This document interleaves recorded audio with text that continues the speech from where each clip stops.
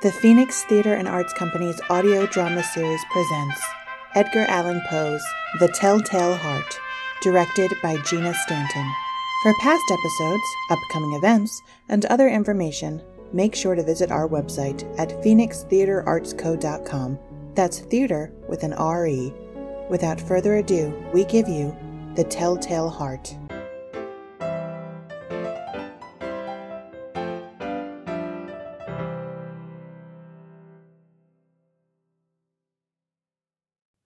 True. Nervous. Very, very dreadfully nervous I had been, and am. But why will you say that I am mad? The disease had sharpened my senses, not destroyed, not dulled them. Above all was the sense of hearing acute. I heard all things in the heaven and in the earth. I heard many things in hell. How then am I mad? Hearken, and observe now healthily. How calmly I can tell you the whole story. It is impossible to say how first the idea entered my brain, but once conceived, it haunted me day and night. Object there was none. Passion there was none. I loved the old man. He had never wronged me. He had never given me insult. For his gold I had no desire. I think it was his eye. Yes, it was this. He had the eye of a vulture, a pale blue eye with a film over it.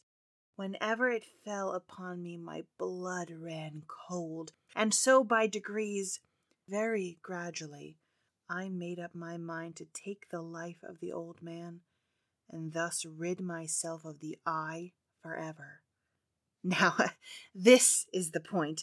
You fancy me mad. Madmen know nothing. But you should have seen me. You should have seen how wisely I proceeded, with what caution, with what foresight, with what dissimulation I went to work. I was never kinder to the old man than during the whole week before I killed him. And every night about midnight, I turned the latch of his door and opened it, oh, so gently. And then, when I had made an opening sufficient for my head, I put in a dark lantern, all closed, so that no light shone out. And then I thrust in my head. Oh, you would have laughed to see how cunningly I thrust it in. I moved it slowly, very, very slowly, so that I might not disturb the old man's sleep. It took me an hour to place my whole head within the opening so far that I could see him as he lay upon his bed. Ha! Would a madman be so wise as this? And then, when my head was well in the room, I undid the lantern cautiously. Oh, so cautiously! Cautiously, for the hinges creaked. I undid it just so much that a single thin ray fell upon the vulture eye, and this I did for 7 long nights, every night just at midnight. But I found the eye always closed, and so it was impossible to do the work, for it was not the old man who vexed me, but his evil eye. And every morning, when the day broke, I went boldly into the chamber and spoke courageously to him, calling him by name in a hearty tone, and inquiring how he had passed the night. So, you see, he would have been a very profound old man indeed to suspect that every night, just at 12, I looked in upon him while he slept. Upon the 8th night, I was more than usually cautious in opening the door. A watch's minute hand moves more quickly than did mine. Never before that night had I felt the extent of my own powers, of my sagacity. I could scarcely contain my feelings of triumph to think that there I was, opening the door little by little, and he had not even to dream of my secret deeds or thoughts. I fairly chuckled at the idea, and perhaps he heard me, for he moved on the bed suddenly, as if startled. Now you may think that I drew back, but no. His room was as black as pitch with the thick darkness. and so I knew that he could not see the opening of the door, and I kept pushing it on, steadily, steadily. I had my head in and was about to open the lantern, when my thumb slipped upon the tin fastening, and the old man sprang up in the bed, crying out, "Who's there?" I kept quite still and said nothing. For a whole hour I did not move a muscle, and in the meantime I did not hear him lie down. He was still sitting up in the bed listening, just as I have done, night after night, hearkening to the death watches in the wall. Presently I heard a slight groan, and I knew it was the groan of mortal terror. It was not a groan of pain or of grief. Oh, no. Oh, no. It was the low, stifled sound that arises from the bottom of the soul when overcharged with awe. I knew the sound well. Many a night, just at midnight, when all the world slept, it had welled up from my own bosom, deepening with its dreadful echoes the terrors that distracted me. I say I knew it well. I knew what the old man felt, and pitied him, although I chuckled at heart. I knew that he had been lying awake ever since the first slight noise when he turned in the bed. His fears had been ever since growing upon him. He had been trying to fancy them causeless, but could not. He had been saying to himself, "It is nothing but the wind in the chimney. It is only a mouse crossing the floor. Or it is merely a cricket which has made a single chirp." Yes, he had been trying to comfort himself with these suppositions, but had found all in vain, because death, in approaching him, had stalked with his black shadow before him and enveloped the victim, and it was the mournful influence of the unperceived shadow that caused him to feel, though he neither saw nor heard, to feel the presence of my head within the room.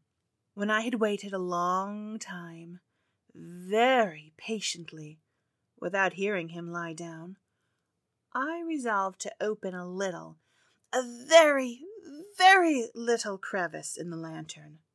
So I opened it. You cannot imagine how stealthily, until, at length, a single dim ray, like the thread of the spider, shot from out the crevice and fell full upon the vulture eye. It was open, wide open, and I grew furious as I gazed upon it. I saw it with perfect distinctness, all a dull blue, with a hideous veil over it that chilled the very marrow of my bones. But I could see nothing else of the old man's face or person, for I had directed the ray as if by instinct precisely upon that damned spot. And have I not told you that what you mistake for madness is but an over-acuteness of the senses? Now, I say, there came to my ears a low, dull, quick sound, such as a watch makes when enveloped in cotton. I knew that sound well, too.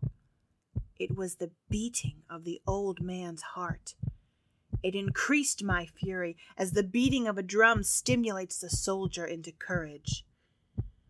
But even yet I refrained and kept still. I scarcely breathed.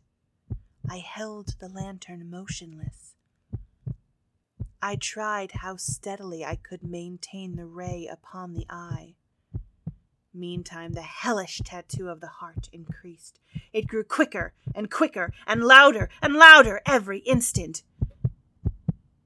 The old man's terror must have been extreme. It grew louder, I say, louder every moment. Do you mark me well? I have told you that I am nervous. So I am, but... And now, at the dead hour of the night, amid the dreadful silence of that old house, so strange a noise as this excited me to uncontrollable terror. Yet for some minutes I refrained and stood still. But the beating grew louder. I thought the heart must burst. And now a new anxiety seized me. The sound would be heard by a neighbor. The old man's hour had come. With a loud yell, I threw open the lantern and leaped into the room. He shrieked once only. In an instant, I dragged him to the floor and pulled the heavy bed over him. I then smiled gaily to find the deed so far done. But for many minutes, the heart beat on with a muffled sound. This, however, did not vex me. It would not be heard through the wall. At length, it ceased. The old man was dead. I removed the bed and examined the corpse. Yes, he was stone dead. I placed my hand upon the heart and held it there many minutes. There was no pulsation. He was stone dead. His eye would trouble me no more. If you still think me mad, you will think so no longer when I describe the wise precautions I took for the concealment of the body. The night waned, and I worked hastily, but in silence. First of all, I dismembered the corpse. I cut off the head and the arms and the legs. I then took up 3 planks from the flooring of the chamber, and deposited all between the scantlings. I then replaced the board so cleverly, so cunningly, that no human eye, not even his, could have detected anything wrong. There was nothing to wash out, no stain of any kind, no blood spot whatever. I had been too wary for that. A tub had caught all.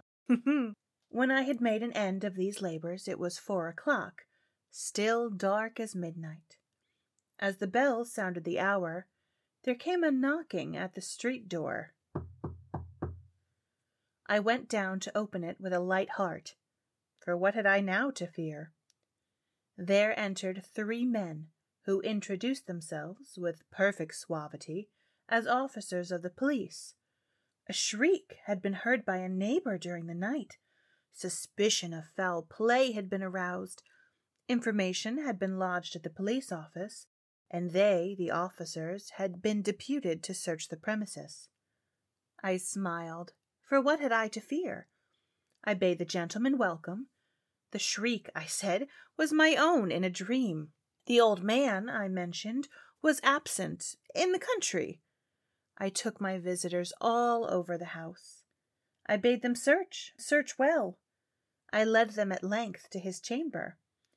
I showed them his treasures, secure and undisturbed.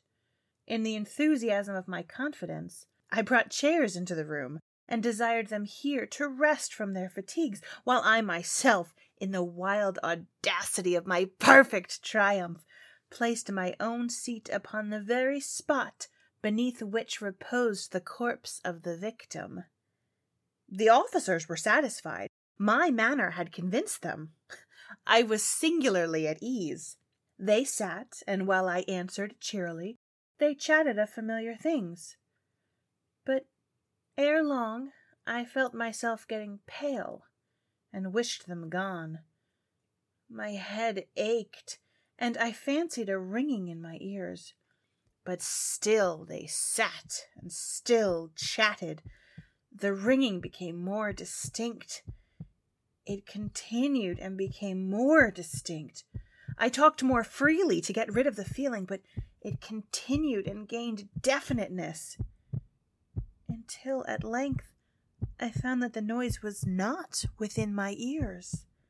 No doubt I now grew very pale, but I talked more fluently and with a heightened voice, yet the sound increased, and what could I do? It was a low, dull, quick sound, much such a sound as a watch makes when enveloped in cotton.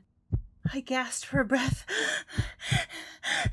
and yet the officers heard it not. I talked more quickly, more vehemently, but the noise steadily increased. I arose and argued about trifles in a high key and with violent gesticulations, but the noise steadily increased. Why should they not be gone? I paced the floor to and fro with heavy strides, as if excited to fury by the observations of these men, but the noise steadily increased. Oh, God, what could I do? I foamed, I raved, I swore, I swung the chair upon which I had been sitting and grated it upon the boards, but the noise arose over all and continually increased. It grew louder and Louder, louder, and still the men chatted pleasantly and smiled. Was it possible they heard not? Almighty God! No, they heard. They suspected. They knew. They were making a mockery of my horror. This I thought, and this I think. But anything was better than this agony. Anything was more tolerable than this derision. I could bear those hypothetical smiles no longer. I felt that I must scream or die. And now, again, hark! Louder, louder, louder, louder! Villains! I shrieked. Dissemble no more. I admit the deed. Tear up the planks. Here, it is the beating of his hideous heart.